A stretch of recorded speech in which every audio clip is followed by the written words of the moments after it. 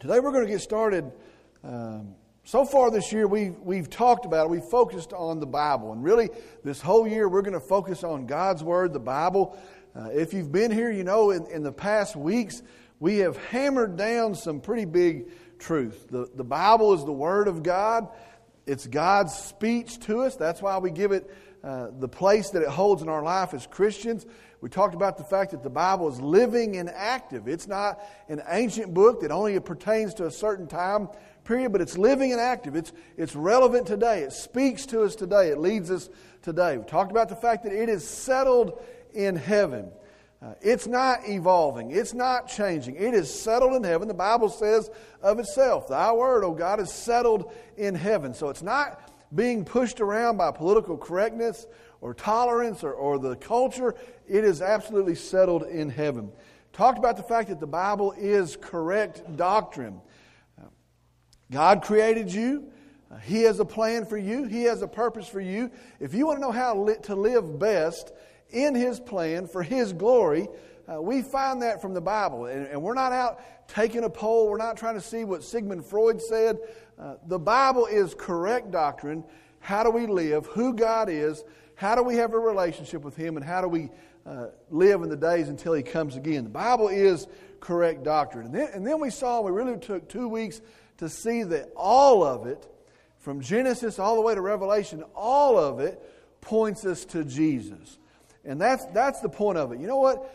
As sinful men, we needed a Savior. We needed a Redeemer. Well, guess what? Provided for us by God Himself through Jesus Christ. And so all of it points us to Jesus. And those are the truths that we started with. And really those are truths that the world can't accept. And you watch today, you watch the news, you watch academia, the world can't accept those truths. Well, maybe it's a moral book, but it's not the Word of God. Or maybe it could give you some advice, but it is not correct doctrine for us to follow. The world can't accept those truths. Really, Satan can't allow us to grab onto those truths. And that's really the core of it. That's why the world's opposed to it, because Satan is opposed to it. He doesn't want us to grab onto those truths. And the fact of it, as we go through those weeks, is this. Those are the truths, however, that we must uphold as followers of Jesus Christ. And I said it the very first week, have said it a couple times since then. We have to, as Christian men, stand upon the truth of God's Word. It's not enough to say, well, yeah, that's it, or that's a good thing. We have to actually stand upon the truth of God's Word. Greatest thing that could happen in Vernon, Texas, greatest thing that could happen in your marriage, in your home, in your business, is for us to come back and say, you know what, I'm shutting the world out, and I'm going to see what God has spoken to me through His Word. But, now here's a big but, it's not enough to say that. A lot of people say that. It's not enough to know that. A lot of people know that. Man, I know what this is. We have to be changed by it.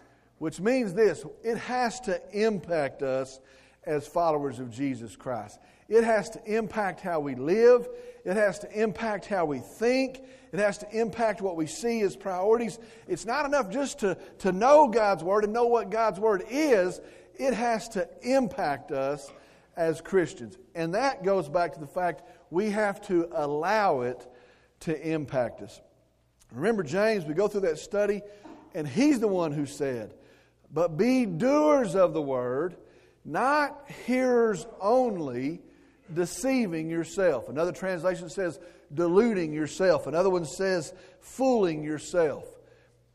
Satan doesn't mind if you say, man, that's God's Word and it's valuable, if you do not allow it to impact your life. He doesn't mind that. You're fooling yourself. Well, James says, don't just hear it, but be doers of the Word and quit fooling yourself. We're to be impacted by the Word of God. All of that means this, and we're getting ready to turn a corner today. It's all about application. It's all about applying it to our lives. I know some great Bible scholars. I know some great Bible professors, and their life is a joke. It's not about knowledge. It's about taking the truth of God's Word and applying it to our lives. Well, today, as we move on with the foundation that we've already set, we're going to spend the rest of this year, all the men's lunches for the rest of this year, looking at biblical truths and then applying them to our lives. And that's what we're going to do. We're going to come in, we're going to grab a hold of a biblical truth, some verses, we're going to see what it's saying to us, and then we're going to leave here with the goal that we would apply those things to our life, that it would impact our life. Question then is this. Here's our subject for today. The Christian man and the world. How are we to relate as a Christian man to the world? How are we supposed to move and to live and to act in a fallen world? And that's what we're going to look at today. Again, we want to be impacted by God's Word. What has God said in His Word about the Christian man and his relationship to the world? Now let me just tell you this. A whole bunch of us get this wrong. Let's look. I'm going to read from 1 John chapter 2. I'm going to read 3 verses 15 through 17. 1 John chapter 2, verses 15 through 17. How does a Christian man relate to the world? It says this, "And do not love the world, nor the things in the world. If anyone loves the world, the love of the Father is not in him. For all that is in the world, the lust of the flesh and the lust of the eyes and the boastful pride of life is not from the Father, but it is from the world." Verse 17, "The world is passing away, and also its lust. But the one who does the will of God lives forever." So verses we're going to look at sounds pretty tough. Sounds pretty hard as we look at those verses. Let's break it down verse by verse. Let's begin in verse 15. It says this, "Do not love the world, nor the things in the world." That's a command. Do not love the world, nor the things in the world. If anyone loves the world, the love of the Father is not in him. Here in verse 15 we see the biblical truth, and you see it throughout the New Testament, and that is this. There are two systems. In our world, there are two systems. There is the world's system, and there is God's system. Very clear in Scripture. All right, let's start there. There's the world system, and then there is God's system. And this verse 15 says, but guess what? The two do not mix. The two cannot coexist. For a follower of Jesus Christ, these two worlds cannot exist as the same priority in our life. So there's two systems, the world system, God's system. As a Christian, these two systems cannot coexist. Let me ask you this, and you start to think about it. What do you love? And we probably have church answers. Oh, I love church. I love God. Honestly, what is it that you seek? Where do you spend your time? Where do you spend your money? Oh, I love the church and I love the things of God. Where do you spend your time? Where do you put your effort? What are the things that you seek? Maybe a bigger question is, where's your hope? Well, if I get my bills paid, if I get my house, the right house, and I get it paid down, and I get my retirement built up, and at such and such age, I'm going to be able to retire. Where is your hope? Where is your hope placed? Two answers. Either in the things of the world or in the things of God. First verse says, these two things exist. They cannot exist together for a follower of Jesus Christ. Means this. There is no middle ground. Now, I want to tell you, as Christians, we've began to start to think, you know what, I can operate in this system, but I'm also going to remember God and try to pull in this system. It's not what the Bible says there in verse 15. That the two things cannot coexist. The second half of the verse says, you know what, if the love of the world is what motivates you, the love of the Father is not in you. The two things cannot exist together. There is no middle ground. Modern Christians do this. You know what? I know my hope's in heaven. You know what? I'm going to spend eternity with Jesus there. But in the meantime, I'm going to sell out to a cause to have bigger houses and bigger cars and a big retirement. And then I'm going to ask God to bless the world's system as I travel through it. Oh, God, I need this job and I need these things. And you bless me in the world's system as I travel with my eyes one day on your system. Guess what? Verse 15 says, if the love of the world is motivating you, the love of the Father is not in you. The two things cannot coexist. There is no middle ground. Look at verse 16. For all that is in the world, the lust of the flesh and the lust of the eyes and the boastful pride of life is not from the Father, but it is from the world. Now what verse 16 says is this. The desire to satisfy yourself, the lust of the flesh. And that could take a whole lot of different forms, but what that basically says is, I want to satisfy me. The lust of the flesh, the desire to satisfy yourself. The lust of your eyes, which means this, I see that and I want that. And I see what he has and I'd like to have some of that. And I go to the mall and I see stores of things and I want some of that. The lust of the eyes, the desire to grab those things. And then the last part of that, to be esteemed because you have that stuff. And you think about it, our measure of success is the person that has the most comfort and the most things. That's what that last part is saying. You know what? I boast in the pride of life. I've got more things than you, and I've got more stuff than you, and therefore I've got more comfort than you, and so I am more successful than you. I put all that together and it comes down to this. Greed. I want to satisfy myself. I want more and more stuff. And I want you to esteem me because I have more stuff than you. Guess what?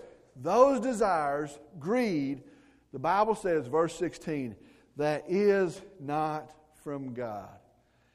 Now what that means is if that's our goal, and that's where we're lured to spend our time and our wealth and our energy, we have bought into a system that's not God's system.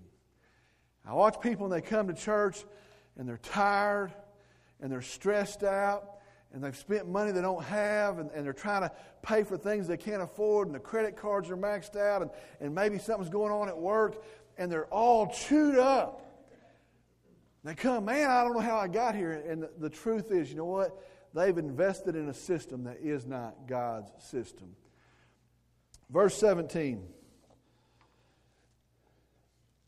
The world is passing away, and also its lusts. But the one who does the will of God lives forever. Now what verse 17 says is this. You know what? Those things aren't from God. Verse 16, and then it tells us the truth about the world system. It says this. It does not last. It does not endure. It produces no lasting good. You know what? You can chase after those things. You can spend your time and your effort to accumulate those things. That's where your hope can be. But the Bible says those things will not last.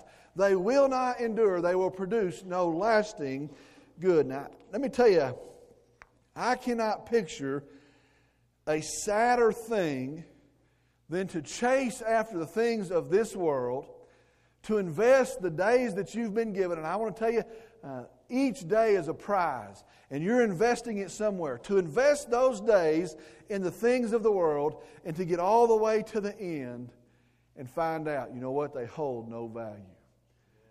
Saddest thing I can imagine. I was given these opportunities and I was put into this situation and God placed me here for a specific purpose for His glory, and I chased it after the world's things and I invested in the things of the world and I got all the way to the end, and even if I got it all, I find out, you know what?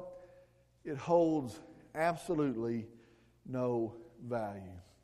Verse ends and it says, but the one who does the will of God lives forever. And what that means at the end of that verse is this. World system does not pay. The world's system does not endure. The world system does not last. But there is something that lasts. There is something that's permanent. Came across some verses in the book of Proverbs. I try to read a chapter in the book of Proverbs every day. If you notice, there's 31 chapters in the book of Proverbs. Try to read whatever day that is, that chapter. It takes about 5 minutes, 10 minutes. We always talk about, man, I would like to have godly wisdom. I'd like to make great decisions. I've made some dumb decisions. I don't want to do that anymore. I want to make godly decisions. Well, book of Proverbs, here's God's wisdom. And so I go and I read a chapter a day. Came across some verses that I think put it into terms like this. Now think about this. Proverbs 23 verse 17 says this. And do not let your heart envy sinners, but live in the fear of the Lord always. Think about how we live today. We sit around, and most of us aren't going to say it, but we think, you know what, it's that car that I need. It's that job that I need. It's that boat that I need. It's these things that I need. It's that life. Look at that life and how cruddy my life is. It's that life that I need. And you look around, the whole world's enticing us to buy into the world system. That's the life you need. Those are the things you need. Look around. I watch TV. Watch a beer commercial, a Viagra commercial. Man, look at that. That's the life. Look at these people. Look at their stuff. They're always standing on a yacht somewhere. Who has a yacht? Man, that's the things we want to seek after. And the Bible says, God in His wisdom says, do not be envious of those cruddy things because they will not last. Solomon says that's not your answer. You live with a fear, a respect for God. You sell out to His system. Verse 18 in Proverbs says this, 23. And surely there is a future. And your hope will not be cut off. Don't be envious of that stuff. Don't chase that stuff. You focus on God. You live to honor Him. And then there is a future. And your hope will not be cut off. I was sitting at my desk thinking about this and kind of thinking of an analogy that fits this. Remember the guy in high school who was cool. Now, maybe that guy was you. Remember the guy in high school that was, man, this guy was cool. This guy had it all. If there was something cool, he had that thing. And remember, the fads come, and whatever the fad is, he's got that thing. This guy always does cool things. I did dumb and goofy things. He always did cool things. Man, that's a cool thing that he does. Always had cool clothes. Man, I grew up in the greatest generation, the greatest decade, the 80s. Man, this guy looked like Bon Jovi. Coolest clothes. Always had the coolest clothes. Always had the coolest cars. In my age, it was an IROC Z28 or a Monte Carlo SS. Man, look at the cool car this guy has. Always had the coolest girlfriends. Man, and maybe a couple of them. Man, the coolest girlfriends this guy has. And here I am, kind of heavy set. Had a Ford pickup that we bought wrecked and we rebuilt it. Was an offensive lineman and had a girlfriend that looked like an offensive lineman. Was glad to have her.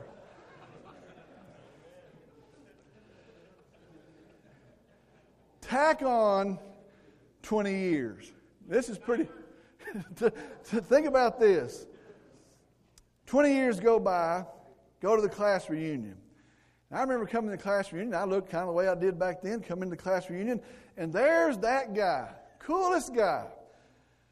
Now he's fat, has diabetic shoes on, he's bald. He came up in a Dodge Caravan that was smoking as he pulled in.